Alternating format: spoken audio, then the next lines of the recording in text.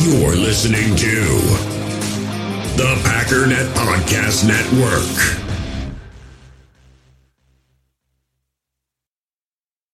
This episode is supported by FX's Clipped, the scandalous story of the 2014 Clippers owner's racist remarks captured on tape and heard around the world. The series charts the tape's impact on a dysfunctional basketball organization striving to win against their reputation as the most cursed team in the league. Starring Lawrence Fishburne, Jackie Weaver, Cleopatra Coleman, and Ed O'Neill. FX's Clipped, streaming June 4th, only on Hulu. On the right side, taking Belonga's spot. Second down and 2. Little flip here to Jones. Gets a block. And Jones out in front. They're trying to chase him down. He's inside the 10. And Jones down the sideline. He is in for the touchdown. 67 yards. He's seen man-to-man coverage on a linebacker on his running back. He does the same thing. A little short motion. Get him the ball. And there's just no way that they can compete with Aaron Jones in that kind of space.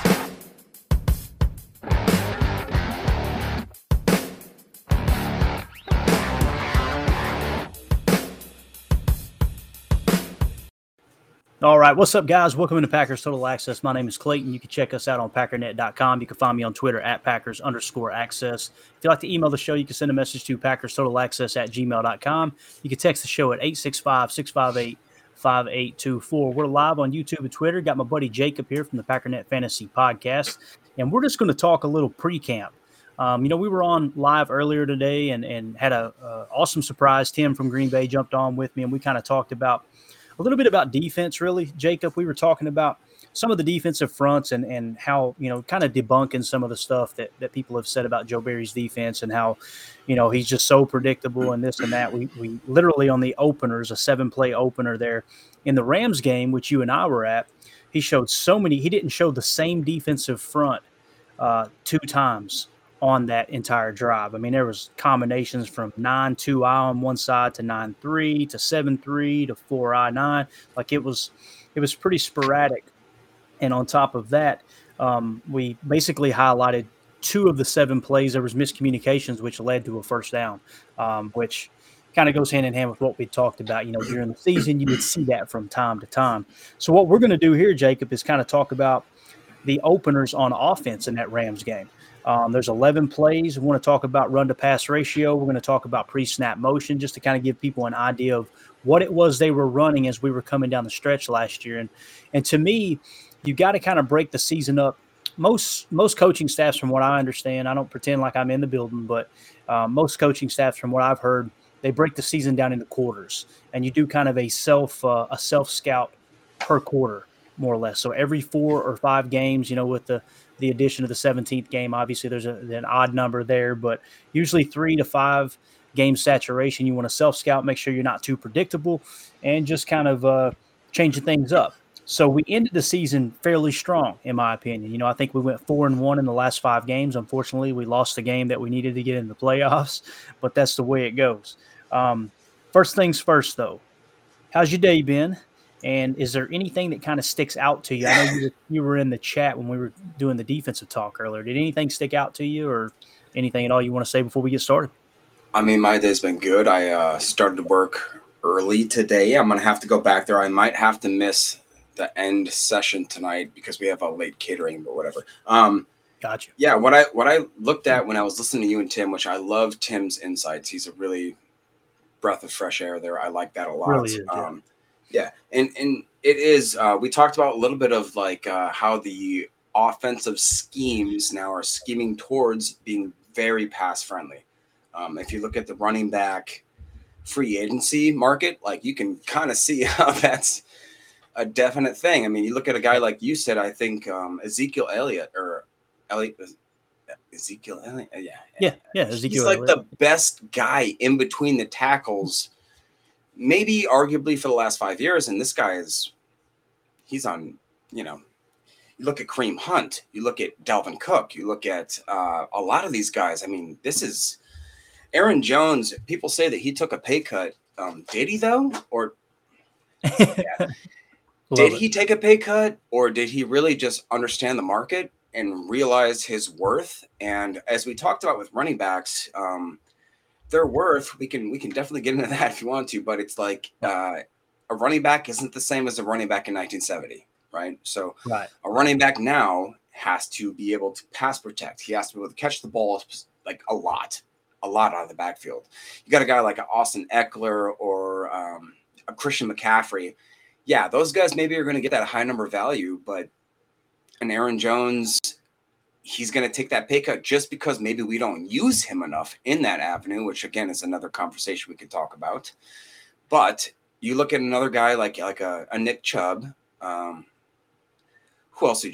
Derrick Henry, like guys that are just running backs, you know, and I don't know if that if you look at the analytics, like Ryan talked about, it's just the money's not there. And like you talked about as a business owner, I think that's what you touched on one of your first podcasts. You're not going to put your money where the money's not worth. You know what I mean? And so I posed a question earlier in your chat for the first stream you did today. It's like, well, will the NFL ever get back to that? I don't know. You said probably not, right? Yeah, I mean, if you go back to that, then what you're saying is, okay, we're putting all of our eggs in this basket of we're just going to pound the freaking rock and we're going to pound it down your throat. But what people, I don't want to say they don't understand, but it's what a lot of people are missing is all a team has to do then is load the box. Like it's truly that simple, especially with run stunning, which I think it was me and Coach Haddad talked about the other day. How Carolina 2 years, I think I said last year, but it was actually 2 years ago. They started off real strong, like the first quarter of the season, like we're talking about. They had a real stout run defense, and they were doing stunt run defense up front, which is basically they're running stunts within the defensive trenches. And it's hard for offensive linemen, especially in wide zone, to pick their spots and block efficiently when you don't even know where the defensive line is going to be. It's not just a straightforward approach. So with that being said, I don't ever, see a scenario where that plays out. And, it's back to the explosive plays. And I had somebody, message me and tag me in Twitter and say, that's stupid to think that explosive plays are that important. You can't just go out there and chuck the ball down the field. I'm like, bro, you're hearing what you want to hear. Nobody's saying go out there, run 4 verts, and we'll heave it up to you. Nobody's saying that. Every play is designed, not every play, but probably 90-95% of the offensive play calls are designed to have a shot within it. That's an old Bill Walsh tactic. He came from the old run and shoot style, I guess you could say, but it was basically Air Coryell, Sid Gilman, their approach to vertical passing back when that was like taboo back in those days. And what he did was he said, once he had to go to his backup quarterback, which you've heard me tell the story 1,000 times, in Cincinnati when he was one of the offensive assistants to Paul Brown, their starting quarterback goes down. The backup quarterback was accurate, quick processor, kind of an agile guy. It was, hey, let's stretch the field horizontally. So they came up with this short passing system. But what they also did was kept 1 or 2 shots in the barrel on every play, so that if the defense tightened up on that horizontal passing game, you could take that shot. That's what we mean by when you take the shot explosively. Explosive play can be a wide receiver screen that goes for 25 yards. That's still an explosive play. So the people that think that explosive plays are just chuck and duck down the field you're kidding yourselves. What we're pointing out is how defenses have started to go to this quarters look because it limits those quick vertical shots, right? So, to answer your question, that's a long-winded answer, but I don't see it coming back to that. I think you're going to see balanced attacks, people playing off of, and it all is going to be matched to their personnel as well, Jacob. If you've got a great quarterback that's extremely accurate, 15, 20 yards down the field, you're going to throw the ball down the field, Or do you see, like I said in the chat, do you see the running backs becoming more of a wide receiver hybrid? Like if you get drafted in the first, second, third round, you have to be basically a wide receiver / like kind of how like the tight end, fullback, H-back kind of thing happened. Mm-hmm. Do you see that as progressing in the NFL where it's like, okay, we're going to draft you. Like you did a lot of great stuff in college. You did like you broke the boards in college. That's great. But can you progress that to the next level? And if you can, you're not just a hard-nosed runner. You're more of like a a dual threat. Right. And I think that is that something you see more prevalent? Yeah, it's like we said in the earlier stream, it's hard to find people to fit that mold because college really isn't geared like that right now. There's a lot of spread, a lot of air. We're talking fullbacks though. Right. Yeah, exactly. But again, name a college fullback, right? I can't do it. It's how I got a guy. I can't remember his name. I Exactly. said it on this podcast. I freaking said it on this podcast. He was a tweener. He had like a 9.9 RAS, right? Yeah. And what you'll see is teams will take shots on those guys. They won't get drafted. They darn sure won't get drafted, but they'll invite them into camp and go, hey, can they be a use check type, right? But back to Aaron Jones, I'm glad you spun it back around because I did want to say people like Aaron Jones, running backs like Aaron Jones, which by the way, if you guys aren't following him on Instagram, go follow him. Had an awesome video earlier, just doing stuff to help people out, man. He's just, God, what an amazing, how blessed are we to have Aaron Jones, a good person. Green Bay Packer. Oh, but anyway, that position is what I refer to as T, right? And you can call it bunk bed, you can call it whatever you want. I've always heard it referred to as T, right? Mainly for tailback, but when they flex him out into the route as a wide receiver, he's referred to as the T receiver. You look at those type of running backs, Jacob, they're getting paid. They're the ones that are getting paid. And what you said about Aaron Jones, I'll never forget when they signed him to that contract. It wasn't really a contract extension because he hit free agency. And when he hit free agency, I knew, and I told my buddy Willie, who's a big Buffalo Bills fan, we were all in this big chat, talking about free agency. And when he hit the market, I said, they're letting him test the market, right? Which is really smart. And I know people don't want to hear this any more than or any less than I want to say it. A.J. Dillon most likely will hit the market. They're going to let him test the market because the market is down, right? That's a good thing for the Packers. Typically you get about a 20% discount on signing a player before they hit free agency. Yep. But when it comes to running back, I mean, hell, Jacob, Dalvin Cook made the top 10 running backs list, and he ain't even on a team. How does that happen? He's gone. Yeah. Right? Because, which, by the way, did you? I don't want to get into it real hard, but Dalvin Cook, did you see any of that stuff with him? Mm-mm. Oh, you didn't? Are you serious? Oh no. You want to spill the tea real quick? Should we spill it here? Maybe there's a reason that he got released. I'll just say that there is a dispute between him and a lady who says that he may have struck her in certain ways and blah, blah, blah. So look, let's just, Viking fans, just saying, seems to be a common situation, but I'll just leave it there. It seems as if that may be a reason that Dalvin Cook is not being jumped on as if some prime prospect.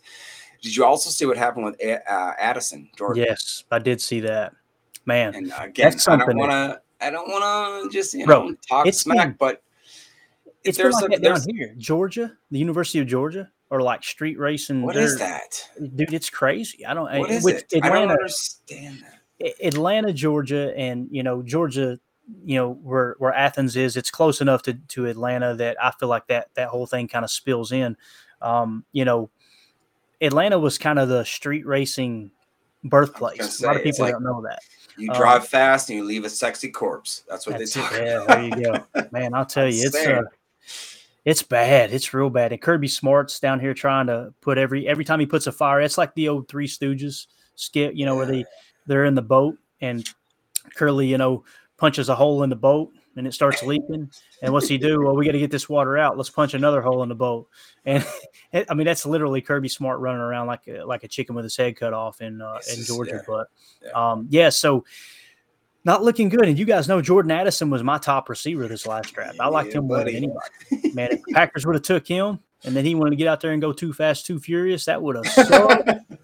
That would have sucked. But so Aaron Jones' contract, though, what I was saying about my Buffalo Bills buddy, when I told him the guaranteed money, I don't remember what it is right now, but I said, it's being reported this was the guaranteed money. And he went, no way, Clayton, it's impossible.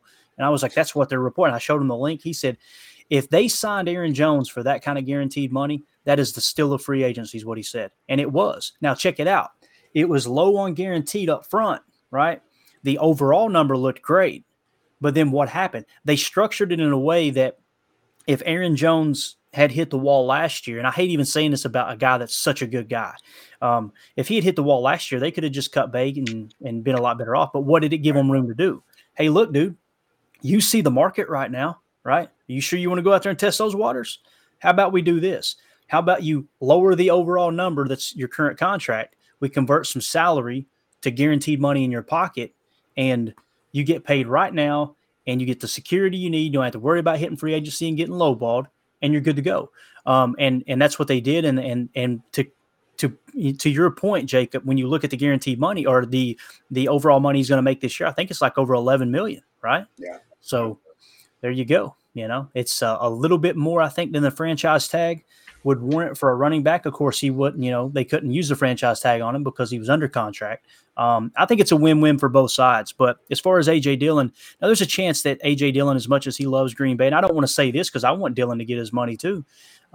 There's a chance that he goes to Green Bay and says, hey, man, I want a team-friendly deal. I really want to be here, and they get it done.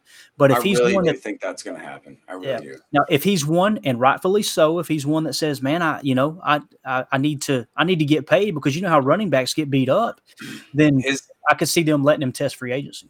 His wife's family is here. That's all I need to say. Yeah, no doubt. You know what I'm saying? Like his wife's family, you know what that means, right? Like you're stuck, bro. You're stuck. And he said, like, when he was a rookie, he's like, I got introduced to the city, got introduced to the state, and he was quoted. He's like, I don't ever want to leave. He said, I never want to leave. Like, you can look back at a lot of his tweets, a lot of his Instagram posts. I don't see that guy trying to negotiate a deal to get out of Wisconsin. That's all I'm saying. Yeah, no doubt.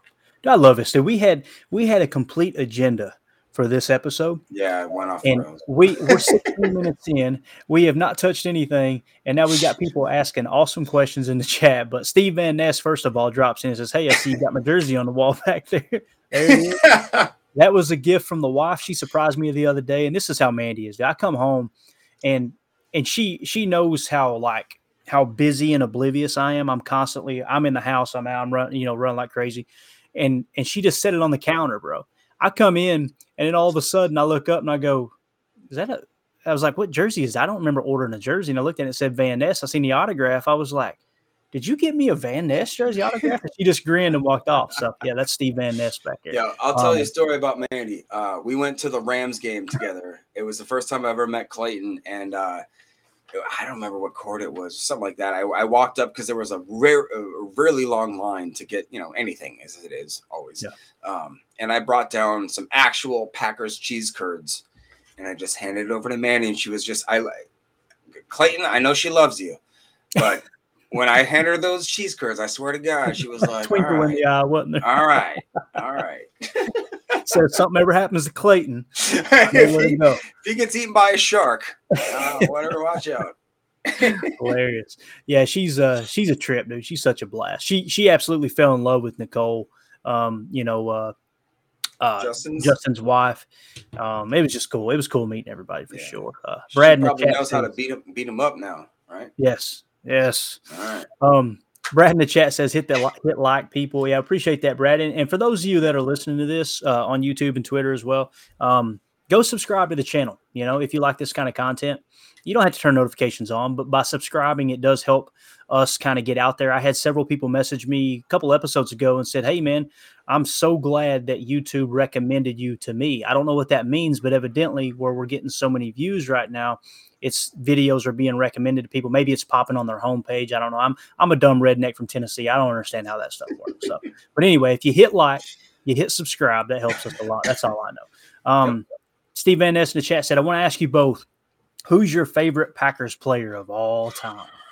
Jacob, does one come to you? Got to say the first thing that comes to mind. Reggie. Anytime somebody asks a question like this, Reggie. The answer is, whether you want to admit it or not, whether I want to admit it or not, who's the first person that comes to mind? I know mine's Curly Lambeau. Reggie. Nice. Yeah, I'm a big Curly Lambeau guy because I'm just a history nut. And if somebody said you could only have a conversation about one player for the rest of your life, dude, Curly's story is just phenomenal. And Reggie's a great one too. The only reason I love Reggie so much, or I shouldn't say the only reason, is just because it was a two-factor thing. It was when I was young and I was just about the age. I was 4, maybe 5, right around the time you remember your first memories and you really hold them dear to your heart. kind of thing. Yep. And I remember like my family being like, that dude's insane. Like he's just insane. And also, that just the amount of like, I remember getting a Reggie bar. I don't know if I told you that before, but in Wisconsin, they had a Reggie White candy bar. And, like, they had a Gilbert Brown burger when he was doing his thing.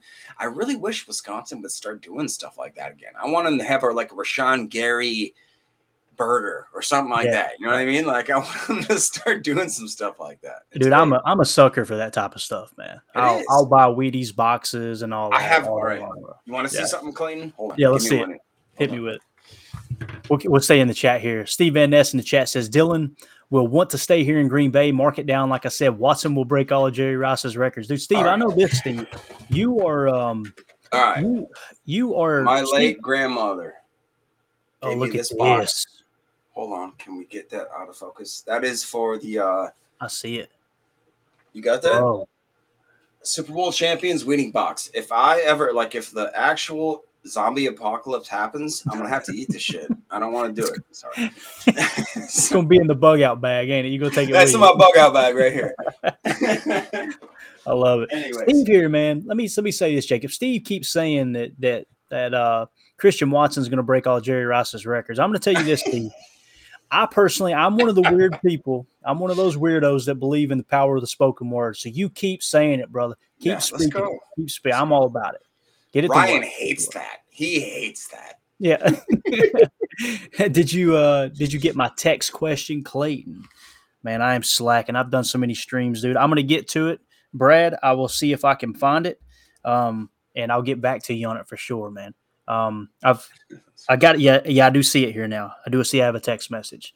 All right. Steve Van Ness says, I always hit the like and subscribe. Us Packer fans are family. Absolutely. Here's his answer. He says, Lambeau, Jim Taylor, and Don Mikowski. I was called the Magic Man in high school. Look at my guy going back to the high school days. I love it, dude. Love it. Back when I had a decent back and I could run more than a mile. My goodness. It's the good old days. Let's do this, man. Let's kind of jump into a little bit of what we wanted to talk about. We're at the 21-minute mark. I was gonna say 20 minutes in. I want to point this out because it goes hand in hand with what we covered earlier with the defense, right? And just to kind of debunk a few things that's been said. You guys know I'm doing a 5-game saturation. Those last 5 games of the season, I'm going through and watching all 22 tape, and I like to do that just to kind of get primed up for camp because we know this is the last version of the Packers team we've seen. Again, I break the season down into, pretty much quarters. So when you break it down into quarters, what you end up having happen is you see a team kind of evolve, right? For a 4-week span, like the first 4 weeks of the season, looking good, right? Second 4 weeks, hot garbage. Then starting into the third quarter of the season, started to turn it back up after they struggled, and then they, of course, won 4 of their last 5 games. I like to look at those in segments and go, okay, what was working, what wasn't? Were injuries a concern during that time frame? All those things. Well, what I found was during the saturation, one of the games I'm breaking down, Jacob, I was talking about it earlier, was the Rams game that we were at. And this opening drive, I like to key in on the openers because that really tells the tale. That tells the story of, okay, what was the team trying to accomplish? What did they think was the best way to attack an offense? And what's the best way for a defense to defend those openers? I talked about how Bill Walsh created the openers, scripting plays. He is the founder of that. Bill Walsh is just, if you ever get a chance, Jacob, you want to listen to an audio book or read one, anything on Bill Walsh, bro, is just absolute gold. You'll find out. He created that. He invented that. Can I interrupt you one time? Yeah. Correct me if I'm wrong because I learned everything I know about football from you lately, and that's what's God awesome. love you.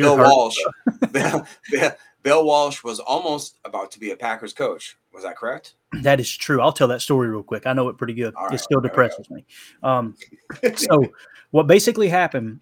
Bill Walsh got he got his start with the Oakland Raiders, and then he briefly went to another professional football league where he was the general manager and coach, and he won the championship. And then Paul Paul Brown, who, if you guys don't know, Paul Brown is the reason they call the Cleveland Browns the Browns, because Paul Brown was this legendary coach and it was his football team. They just referred to him as the Browns. That's Paul Brown's team. That's the Browns. When they ran him out of town, when Art Modell bought the Cleveland Browns, they ran him out of town and Cincinnati hired him. So Paul Brown went on to Cincinnati and done great things, right? That's why you've heard Paul Brown Stadium, all that stuff in the past. Well, he hires a young Bill Walsh to be an offensive assistant. Him and I believe it was Billy Johnson, I think was his name. Johnson was definitely, Bill Johnson, I believe, was the other offensive mind there. Well, when it came time for Paul Brown to step away, it was his responsibility to choose who was going to be the next head coach for the Cincinnati Bengals. So what he did was he chose Johnson, right, over Bill Walsh. And his reason was he didn't believe that Bill Walsh was mentally strong enough to handle being a head coach, because he was very, very high, very low, extremely happy when things are going good, extremely low when things were going bad. And, whether you agree with it or not, that's a pretty good assessment of, okay, that guy might not be a good leader. So you can understand where he was going. But here's Bill Walsh's side of the story. Bill Walsh's side of the story is Paul Brown knew that if he got a chance to coach somewhere else, people would realize real quick, hey, wait a minute. This Bill Walsh offense, this West Coast offense, which should have been called the Midwest offense, this West Coast offense, that's the reason Paul Brown had success in Cincinnati, not because of Paul Brown. So Paul Brown literally called around the league. This is Bill Walsh's side of the story. And I'll be honest with you, I kind of believe it. These are two guys who are very, very sensitive towards their, I don't want to say ego, but their legacy, if you will. So he called around to different people. And when they would call Paul Brown and say, hey, we're thinking about hiring this guy, what do you think? He would give them a bad rap and say, no, you don't want him as your head coach. He's just not mentally strong. Green Bay called Paul Brown. Paul Brown told them that's not a good coaching hire, to the point where this was a few years after, because he had already went to Stanford, if I remember correctly. So he went to Stanford and had success. And Paul Brown kind of blackballed him out of the league. And he had that kind of pull. People go, oh, one person can have. No, he had that kind of pull. So that's how he ends up in San Francisco. Green Bay passed up on him. Do you think that kind of poll has a lot of recognition recognition in the league today? Do you think it's more of like a who knows who kind of thing? Because I honestly, like, when I start thinking, I'm trying to track what you know, Clayton. So you give me all these playbooks to look at, you give me all these podcasts to listen to, and I love it. The thing that I realized is that a lot of names match. I'm talking names match like it's political stuff. Yeah. You get a Kennedy type name. You get Nathaniel. I thought Nathaniel Hackett, his dad was another Hackett. You get a Parcells, or not, I shouldn't say Parcells, but you get that lineage. And I'm wondering, like, is this just an old boys club or what is it? I'll tell you this. I've never been in an NFL front office. Obviously, I've never been a part of a coaching staff, you could tell. But I'll say this, people who have, Michael Lombardi, who's been in and out of front offices, for the last 30 years, he always talks about this. He's like, how in the world does Wink Martindale not have a head coaching job, but X name does, this guy does? And he says it's all about who you know. And mainly Lombardi. And it's all about repaying favors too. Think about it, man. Think about the people that have been hired. You'll have a head coach get hired and he hires some assistants, right? That head coach gets scrapped. One of the assistants goes on and gets a head coaching job somewhere else, and they'll come back around and hire guys from that tree and bring them back in. It's people they're familiar with, And I think it's unfair to just say it's all that. I think there's a good chunk of it, but there's definitely something to a whole, hey, I trust this guy, right? I mean, you look at that Play Callers podcast alone should tell you that there's a lineage there. Oh yeah. I mean, it's like you said, it's not like it's not well deserved. It's just that if you know who you know, then you know. I remember my grandfather once told me it's not who you know, it's what you know. And I was like, well, that doesn't really quite make sense. Or I should back that up. It's not what you know, it's who you know. Who you know, yeah. And he tried to get me a job. I'll never forget this, for a first time at like a Chevy dealership in Menominee, Wisconsin. I'll bring this up. And I was like, I told my grandfather, I was like, no, man, I want to earn this job by myself. I'm going to do this. I'm going to be my own man. And the guy denied my dealership, like he denied it immediately as I applied for it for the dealership. He said, like, no, dude, you have no quality here whatsoever. And then I sent him a text or an email. I think it was like in 2002. So it was probably an email at the best. Maybe I called him. I can't remember. And he was like, oh, I was like, my grandfather's this and this. And he goes, okay, well, you're hired. It's like, oh, wow. All right. So that's how it works. Good. Guess to know. And I never had that, unfortunately, because my family was, they're not the reference you wanted. You know what I'm saying? Like, it's funny, man. When me and Mandy depends on the business. Yeah. Right? When me and Mandy started dating, I was 17, she was 15, and we were in high school. And I'll never forget the first time she brought me home. She took me home to meet her mom, and she said, "Oh, you know, is that whose parent?" And after she met me, she was like, "Oh, I love him. He's great. He's awesome. Yeah. Now, who's his parents?" She said, Betty Taylor. That was my mom's maiden name. She went, "Oh my God, I love Betty. Betty is an unbelievable person." And then she said she stopped and went, "Wait a minute, is that Mad Dog's son?" I was like, oh, no. Mandy said the blood went out of her face, right? But she soon realized that we wasn't cut exactly from the same cloth. I love my dad. My dad's awesome. It's just he has lived one heck of a life. DJ Key in the chat says, in the hobby, it's not easy being a fan of ripping packs or repacks. We get all hyped up thinking we're going to get some high-value Jordan Love card, but with zero transparency on available cards and hit rates, it's all just a shot in the dark. Until now. Introducing slab packs from arenaclub.com, the only repack that provides real value, a complete view on all possible cards, and clear hit rates for each one. Now when I buy slab packs on Arena Club, it finally feels like I know what I'm getting. And honestly, the best thing for me and my son is the fact that we're kind of novices into this. When I walk into a card shop with my son, and a card says it costs $40, kind of just taking his word for it that that's a good value. So I appreciate the transparency on grading, as well as just getting excited about seeing what you could potentially get. Right now, you can get 10% off your first purchase by going to arenaclub.com/packdaddy. Wow, that's crazy offer. 10% off a $400 slab pack. That's $40 right there. Anyways, that's arenaclub.com/packdaddy for 10% off your first purchase. We all have smartphones, and we all know they're pretty amazing, but they also can be amazingly distracting, especially when we're around other people. So US Cellular wants us to reset our relationship with our phones by putting down our phones for $5. That's right, a company that sells phones wants us to put down our phones. And to see what we find, learn more at uscellular.com/built for us. Hey, it's Kaylee Cuoco for Priceline. Ready to go to your happy place for a happy price? Well, why didn't you say so? Just download the Priceline app right now and save up to 60% on hotels. So whether it's Cousin Kevin's Kazoo Concert in Kansas City, go Kevin, or Becky's Bachelorette Bash in Bermuda, you never have to miss a trip ever again. So download the Priceline app today. Your savings are waiting. Go to your happy place for a happy price. Go to your happy price, Priceline. Favre and White are my two favorites. That's two great choices, man. Two guys that completely resurrected the franchise. That is for sure. Brad in the chat, you guys are awesome. Love geeking out with y'all. Same here, buddy. And then Steve Van Ness trying to get in an argument with me or set me up with somebody else. He says, "You a Notre Dame fan, Clayton?" I have fallen in love with Notre Dame simply because there are so many ties to the Green Bay Packers. You know, Curly Lambeau played 1 year under Newt Rockne at Notre Dame. I didn't know this, but I found out actually for the first time this year, one of the four horsemen, this is crazy, one of the four horsemen of, you know, Notre Dame's famous backfield back under Newt Rockne actually was coached by Curly Lambeau in high school football. That was crazy, right? He was like, he'd done a little bit of coaching on the side or whatever. It was either football or baseball, but there was another Notre Dame tie there.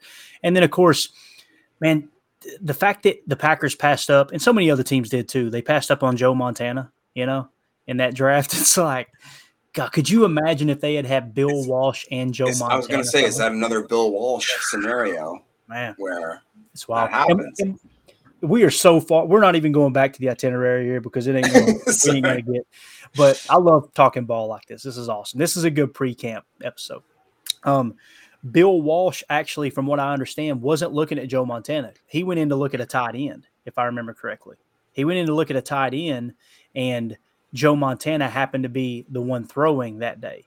And that's how he spotted Joe Montana and was like, that guy's feet. He always talked about his feet, and everybody was like, that's so weird. He was like, they said that he would be on the sideline watching Joe Montana warm up with his 3-step, 5-step, 7-step drops, because everything in that West Coast offense under Bill Walsh was in unison. A 3-step and a hitch, you go here. Like everything was timed up perfect. And they said that Bill Walsh was over with his arm, and he's going, look at Joe's feet.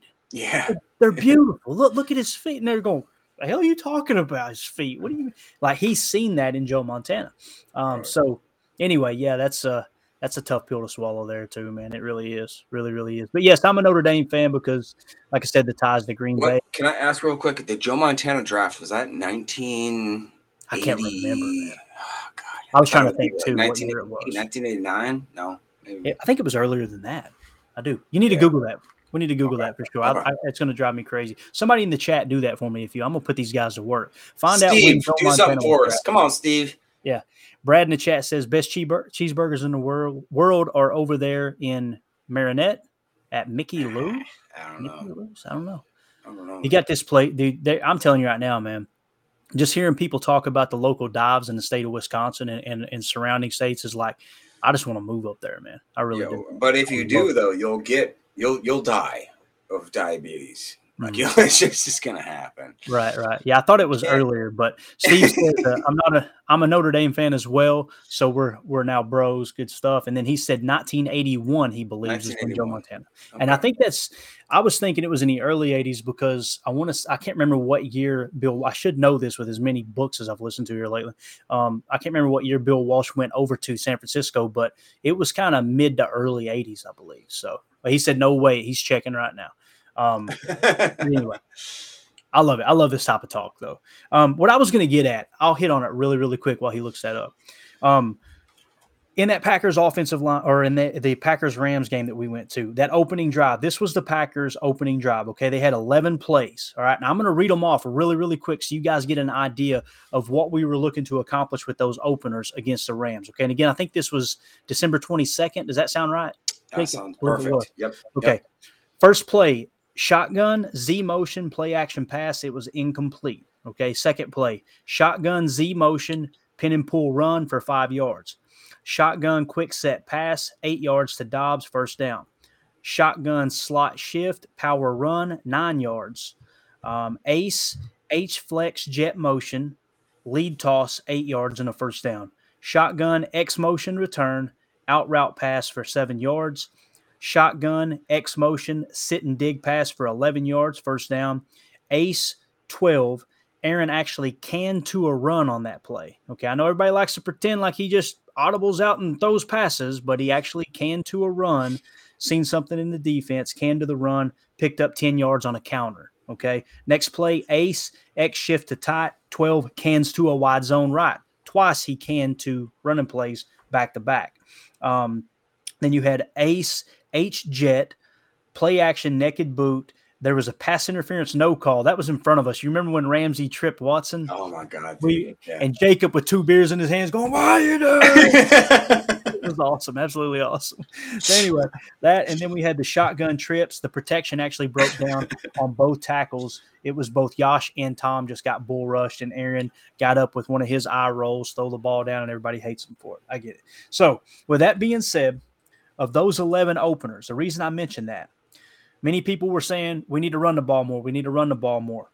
We had 11 plays. We passed the ball 6 times. We ran it 5, 6 of which had motion and 3 had shifts. So the difference between motion and shift, and this is according to Greg Cosell, a motion is when a player moves, the ball is snapped while he's still moving. That's considered motion. A shift is when a player moves, comes set, and then the ball is snapped. Now, some people couple all those together, right? They just couple motion and shifting together, and they just consider that motion. I personally don't. I think that's skewing the numbers, and it would actually be skewing it in favor of my argument that, no, this is LaFleur's offense, right? And when I was saying this all year long, I caught a lot of hell. I ain't going to lie. Fans were like, you just don't want to admit that Aaron's not running the offense and blah, blah, blah. So on this specific drive here, guys, only 2 of the 11 plays where they're not motion, right? 6 motion, 3 shifts. Okay. Now, yes, there was a lot of shotgun there. I agree. If I remember correctly, I wrote that down as well. Yeah, you had of 11 plays, you had 7 out of the gun, 4 out of the 8.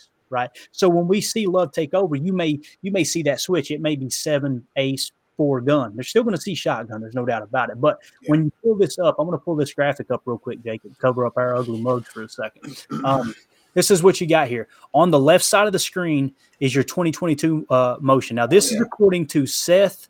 It's not Waldron. I can't remember his last name, but you can find him on Twitter. He's got like almost 50,000 followers. He is the ESPN analytics guy. Okay, so I didn't drum this up in my basement trying to prove a point here. Okay, motion numbers. 2022 on your left. Green Bay had the 8th most motion in the entire National Football League at 22.8% motion, and the 56.7%. That's including the shift, okay? He worded it different, but I got down to it. That's what that means. Now, on this side is 2021. In 2021, we were 12th with only 15.6% motion, 52.2% including shift. So why do I say that? Why do I bring that up? All year long, I was telling people, guys, this is the LaFleur offense. 2019 was hybrid. 2020 was hybrid. 2021 started to shift toward LaFleur. 2022 was LaFleur's offense. Now, of course, Aaron could still change plays. Of course, Aaron could still he can do the run twice on these openers here, guys, right? So he has the freedom to do that. He has his hand signals, all those things. A couple of times you could see him do hand signals on the cam play, one of which was he did miss Watson over the middle on one play that had about, a step and a half on his guy. He should have thrown there. When I watched it back, I went, whoo, that would have been a nice game. I think it was on an incomplete pass. But nonetheless, just wanted to point that stuff out. 11 plays, 7 from gun, 4 from ace. Again, you had 6 motion, 3 shifts, so only 2 of those 11 openers didn't have any kind of motion, which completely debunks what we talked about. What's that? Clay, can I ask you one question? Do you think that possibly that if people are to judge and say that this isn't the LaFleur offense, well, is it because maybe that we went from, 15th to 12th in motion? What if we go to first? And that's the Matt LaFleur offense, meaning that we have that much motion. And honestly, I wouldn't be surprised if that happens, because if I listen to the play caller's concept, if you listen to what they do and the way that he would branch maybe off, because of in this new year, we don't have Mercedes Lewis. We don't have those set blocking tight ends. We need guys that are going to be moving around. We need them to be confusing the defense to a point where they don't know how to set on a defense unless we're stopping with motion. You know what I mean? So is that something that maybe we can jump to number 1 or number 2 and it wouldn't be surprising to you? And I want to say this on those 2 openers, or 2 of those openers, the H flex jet motion and the H jet, I seen DeGuara do that. And I said H because we know DeGuara is an H back. If it had been Luke Musgrave on the field, you'd probably say F motion, right? Because he's more of an F receiver. When I seen him motion, I went, boy, Musgrave right there. Oh, my God. All that speed on a jet motion, dude. And not even giving him the ball, but just the defense having to be aware of that speed, right? Now, listen, Musgrave could come out and fall flat on his face. I wouldn't be surprised. The league is tough. They get paid too. But to answer your question, and somebody said it on Twitter, is like, well, they should have been higher. Okay, I mean, you could say that, but the argument, not the argument, but the point I'm making is, last year, nobody was complaining. 2021, nobody's complaining because we won 13 games.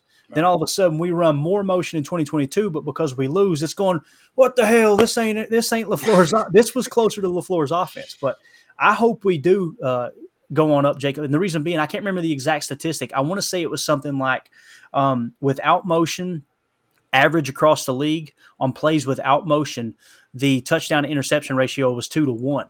But with motion, it was 3-1. So, I mean, you really reduce the chance of throwing an interception when you have motion, for sure. So, you just gave a thumbs up. Do you see something in the chat here? Oh, yeah, just a guy giving Brenton Cox Jr. some love, so I had to give him a thumbs up because, that's my guy. Any 7th rounder, although I will say, on record, I don't think Alex Magoo is Mr. Magoo that we can all thank for, right? He's a camp arm, guys. They are freaking out over it. And I've heard people talk about this in the past with no names come in, and I'm seeing it firsthand. And I'm going, I've only been on Twitter for a little over a year. Now, this is the first time I've experienced this, and I'm going, they act like this dude just freaking won, I don't know. I don't even know what he won. I don't know. I heard quarterback Homer Jesus, on wide receiver Jesus. That's all it is.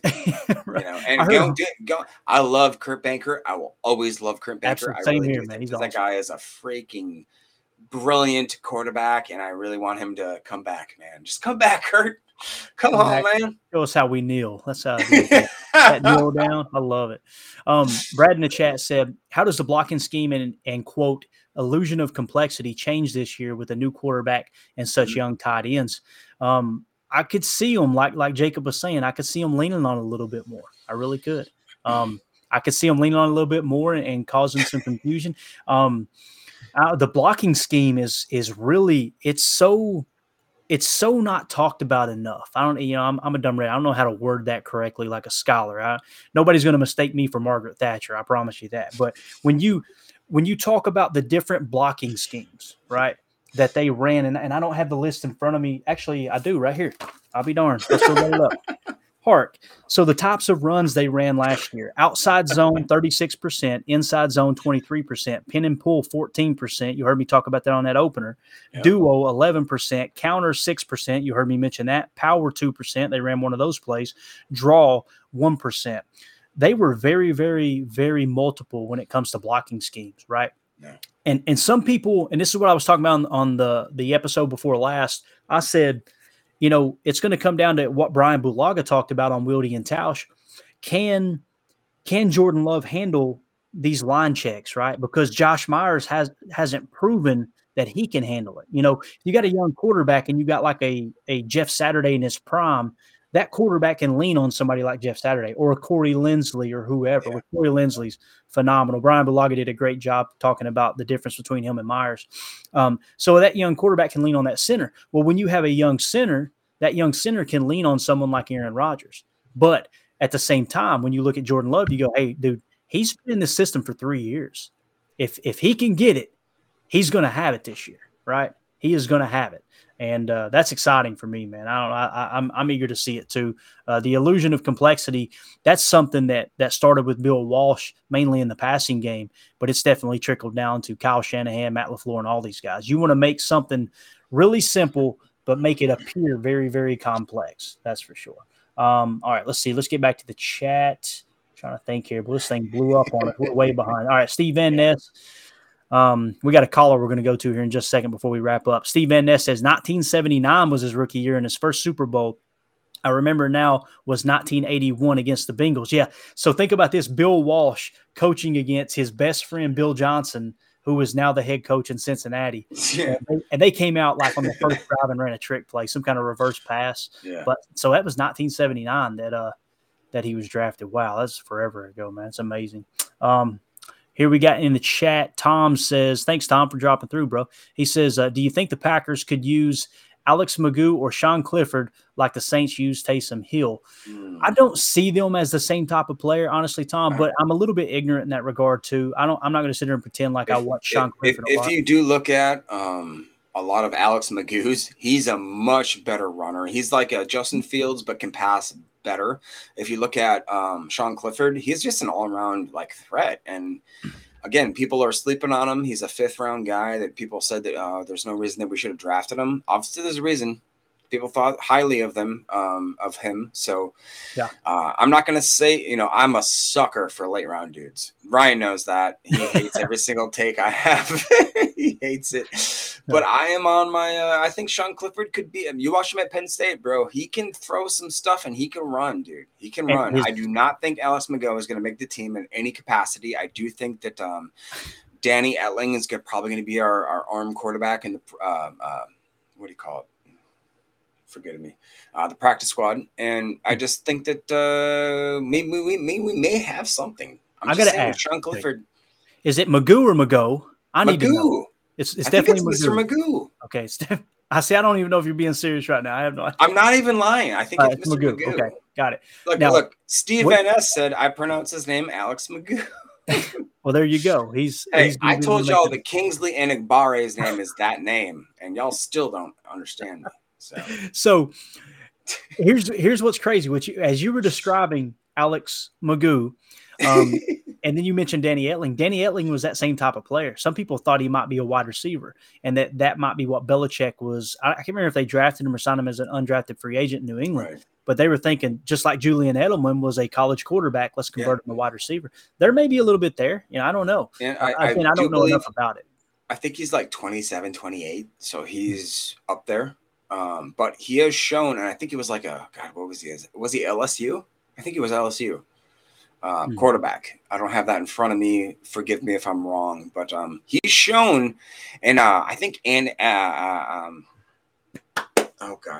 Berman, I believe he showed that like in preseason, Danny Etling kind of a thing, not really like a total thing, but if you want to get on that hype train, yeah, that's one you can legitimately look at his numbers and be like, yeah, okay, I can see that happening possibly in the future. All right, so Dakota in the chat, Dakota in Tennessee says, but the Packers had less motion than the Rams, 49ers, and Jets, and I think the Dolphins. So let's look at it over here on the left. All right, I don't know who's number one. It's number one's getting cut off. By the way, I had to screenshot it. Yeah. But you do have the Rams at number 2. You're right there. The Jets had more motion. Of course, that was Mike LaFleur. Then it was Green Bay. You had, San Francisco there at number 6. You even had Atlanta too, which that's Arthur Smith, who was, if I understood correctly, the tight ends coach for Matt LaFleur when Matt LaFleur was the OC in Tennessee. And then you had the Jets, the Packers, and then on down the line. So I don't think that's 100% correct. I could be wrong. The Dolphins might have been number 1. Yeah, I think they were number 1. Yeah, I'm pretty sure they were number 1. So, yeah, you're right, Dakota. Yeah, and now it comes down to, okay, look at the percentages, right? San Francisco basically ran motion 5% more than Green Bay did. Is that big of a difference? In 100 plays, if you had offensive snaps, in 100 of those, they only ran 5 more with motion. Now, you may be sitting there saying that's the difference. Could be. I'm not saying I'm right and anybody else is wrong. I just wanted to point out how in 2021, nobody complained about the lack of motion because we won 13 games. 2022, we ran 7% more motion, and now all of a sudden this isn't LaFleur's offense. So, good point, though, Dakota, pointing that out for sure. Let's do this. Let's go to the phones real quick before we wrap up. We got two or 3 minutes here. Let our guy hop in here. We got Mr. Andy from Kansas. Andy, how you doing, bub? Good. Thanks for having me on. Yeah, absolutely, man. What's on your mind, bub? Just listening to the different things you guys are talking about as far as the offensive makeup, and there's so many interesting question marks. I mentioned a few shows ago, just as far as a player who gets, we take a look at, the pre-draft, the scouting that goes on, and then after the draft, they continue to scout them, which I guess is what, OTAs and all that's about. There's going to be a lot of experimentation, just because when you talk about the different offensive formats, 11 personnel, 12 personnel, 21 personnel, if you look at the Packers roster and you ask, well, which one will we run? You could easily say any of those. Yeah. We have, so we can't tell. And I'm guessing neither can the other teams, but we know that we're going to run one of them. In each play, there's going to be that kind of set personnel. So I think it's exciting that any of those could be run based on the people that we have. And what's that based on? Well, the pre-draft scouting, the post-draft scouting, and then the experimentation. So compared to last year, there wasn't as much experimentation. I'm not saying the LaFleur offense wasn't being run. I'm saying experimentation. Right? Because we knew that Aaron Rodgers liked to do things that he was good at, right? Mm-hmm. We implemented, and that's the 4th phase of that, the implementation. Once you experiment and find out what you're actually very, very, very good at, not just as individuals, but now as a collective offense, what can you run that is going to work? If we just do this or that, it's going to work.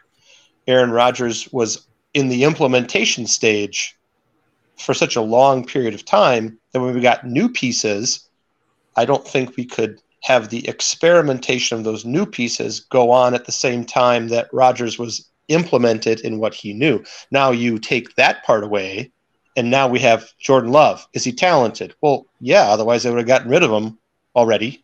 Right. But they still have him. Why? Because he's talented. What's he going to do? We don't know. That's why we're experimenting. So we're in the phase of a whole bunch of guys that we know are talented. Dobbs, Watson, Jones, Dillon, Jordan Love. What are we going to see? That's to be seen. What about the other pieces? Are they good? Well, they're good at something. Musgrave, Kraft, right? And I'm listing off all these names, and that should be the exciting part. Let's not say, but I have to know what's going to come. No. We don't want to know what's going to come because Right. neither do the other teams. Yep. Yeah. Let's let it lay out, right? So if I'm watching a movie and someone keeps asking me what's going to happen next, what's your answer? Shut up. Yeah, let's watch to find out. So that's the exciting part. I'm going to love the graphic. I'm going to make a soft prediction here. I'm going to love the graphic during the game where it's going to say in multiple weeks, Love is just thrown to 8 different receivers. Love is thrown to 9 different receivers. And I remember seeing that in the 1994, 95, 96 seasons. Okay. What was the Packers offense ranked in 96? I can't remember. I know he number won, one. Okay. I know he won at least for MVP, scoring. yeah.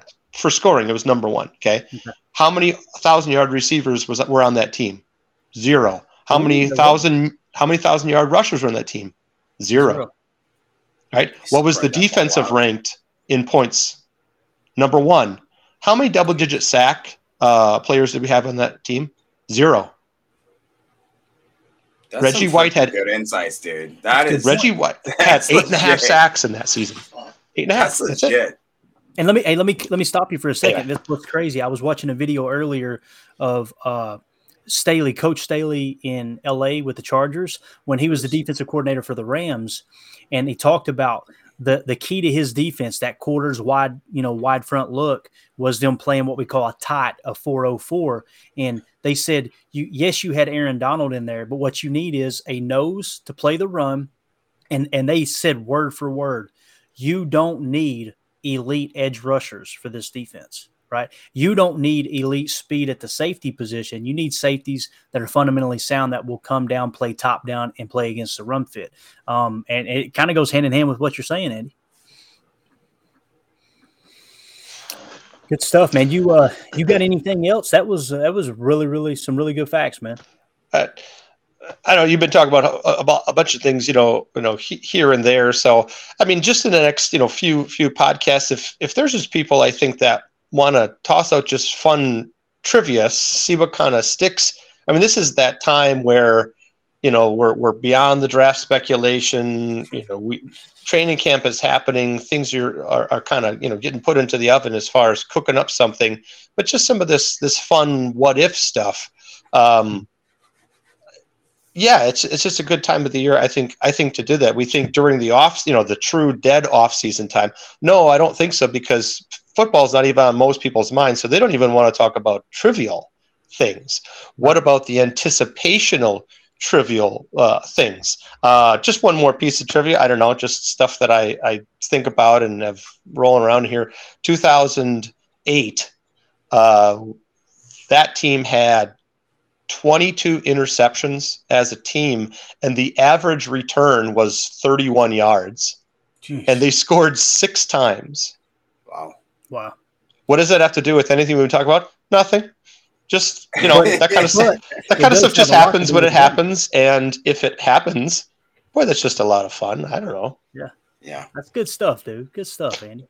Hey, we appreciate you dropping in, man. It's always a blast when you swing by. Sure. Anytime. Thank you. Right, thank you, Andy. Have a good night. Thank you. Love it. That's some good points there, man. Really that good. Was good, dude. That was good. Steve Van Ness in the chat says, I'm really liking the Brenton Cox Jr. Same. And he does say, I pronounce his name Alex Magoo. You can already hear Lambo. Magoo, can't you? You know they're going to do it. Steve Van Ness says, one guy you would have loved back in the day was Brian Noble. I have no idea who that is. I don't know who that is. There you go. We're going to have to look that up when we get off the air for sure. Oh, all right, man. We didn't hit a damn thing we said we were going to. Nope, we didn't even touch on nothing. We were going to kind of break down the pre-camp stuff, but Jacob, I say we save it for another day, man. I tell you what, if you are able to hop on with me and Ryan later tonight, maybe we do it then. Maybe we kind of hit on that. Just a quick early 53 man. That'd probably be a good time to do it. You got the floor. What else you want to share before we go? Nothing, man. Like I said, I might have to go back to work. But I just, can you tell me how many days we have until camp comes? This is real Packer football. We're in one digits here. Let's go. Let's look at it here. You can find this in your PackerNet Open practice, the 26th, guys. We are 3 days away. We are 3 days away. Yeah, and that's crazy. Tomorrow's the shareholders meeting. Had Tim on earlier. Tim will be in attendance at the shareholders meeting, so we'll get some insight from him. Veterans report to camp 25th. You know what that means? We'll hit the slow motion views of the players walking into the facility, right? Exactly. Yeah. It was this time last year when a player that we're not allowed to talk about right now walked in dressed as Con Air, right? So we'll see who picks up the ball and runs with it there. But this is what I get more excited about. Can you see my cursor on the screen, Jacob? I can, yes, sir. Okay. So, like you said, open practice here on Wednesday, right? But check this out. Let's fast forward to the 28th. We are 2 weeks away from preseason football. Oh, my gosh. Dude, it's exciting, man. I am freaking jacked. So, again, I am contemplating taking off work to just go and maybe watch some of these practices. So I got some PTO built up. So maybe I do, maybe I don't. I'm trying to figure it out. I'm trying to get this logistically figured out. I would love to go there. I'd love to meet Tim. I'd love to hang out with anybody that's in the Green Bay area. So one thing that I will say, and I don't mean to step on your toes, Clayton, is that if anybody is in Green Bay, if anybody's in the Wisconsin area, if anybody has any insights, let's all get together. Let's talk about it. Let's start live streaming together. Let's start putting out some content that is very valuable because, guys, I don't want to brag on Clayton or nothing, but in this last live stream, Mr. Devondre Campbell shared his post saying that, like, hey, man, thank you. I appreciate it. And that's a sign of good things to come. We've been getting some great – he's been getting some great interviews. He's been doing some great stuff. This whole freaking network is unbelievably benefited by the fact that we are getting – really just beneficial people that understand that football is more than, what do you always say? It's not a team. What is it? You're not just building. It's not just a team. It's a family. Exactly. Yeah. And that's what the Green Bay Packer that's franchise. What it is. We're not collecting talent. We're building a team. That's what they are. Exactly. Yeah. And I think that is something that should be shared and spread around the football nation. The Green Bay Packer nation is a special bunch of people. We need to take care of our own. We need to keep, just collecting around the good content. And guys, I'm telling you, this is the best content that there's out there right now. So go Pack, go. Let's go. Yeah, I'm enjoying it, man. And again, it's a testament to what Ryan's built, and really it's the fan base. You've seen, guys, what made the show great today was this chat, all these knuckleheads in here that are knuckleheads like us, Andy hopping in. We had Tim on earlier, Jacob joining me here, man. We want this show to be total access, meaning we look at all avenues. We look at the salary cap. We look at the X's and O's. We look at the fun stuff. We're going to cover the highlights, the press conferences, all that stuff. But it's a way to kind of bring the fans together. It's not going to be something where we beat people down when they don't know something. You're never going to hear me say, with all due respect, I do this for a living. We are not the same. You're never going to hear me say that, right? Because we're all learning together, man. When I highlight these things like these defensive fronts, right, and I point this stuff out, I get more interaction when I highlight that stuff, and they go, man, I didn't know that. It's because I just learned it, right? We're all learning. We're learning together, and we're just having a good time doing it. That's what it comes down to. And more importantly, what Steve says here in the chat, Clayton, Notre Dame football is going to be fun this year, though. I think it will too. And I'm already pounding the table. I hope that it doesn't come to a bad draft pick. I hope we come out and make the playoffs this year. But Alt, the offensive tackle for Notre Dame, if we are in a position where we say Jordan Love's the guy, but we still got an early enough pick that we can bundle together, go get that guy to protect his blind side for the next 10 years. Woo! No, just another connection, man. Notre Dame and Green Bay for sure. And there's some people right now. There's Michigan fans. There's Michigan State fans. There's probably Wisconsin fans, I'm sure, that are going, shut up about Notre Dame. I don't care about it. Yeah, it's just the way it is, man. That's what makes it great. We're going to get out of here. We're over the hour mark. We completely screwed this episode up, but thankfully you guys made it a blast. So really, really appreciate everybody's time. Thanks for taking the time to hang out with us. Thank you for those that are listening on the pod. Not sure when it'll go live, but really appreciate you making us a part of your day as well. As always, let's go out and be the change we want to see in the world, and go Pack, go. The power sweep. Actually, it's the lead play in our offense. You tell the tackle to take the defensive end if he's over him. If he's not, we drive down on the first man who is inside. Fullback, we tell him to take the first man outside the offensive tackle. No one shows. He goes right by this and steals inside. If the YN has the linebacker taken out, he cuts inside. If the YN has the linebacker in, he comes all the way around. If you look at this play, what we're trying to get is a seal here and a seal here, and try to run this play in the alley.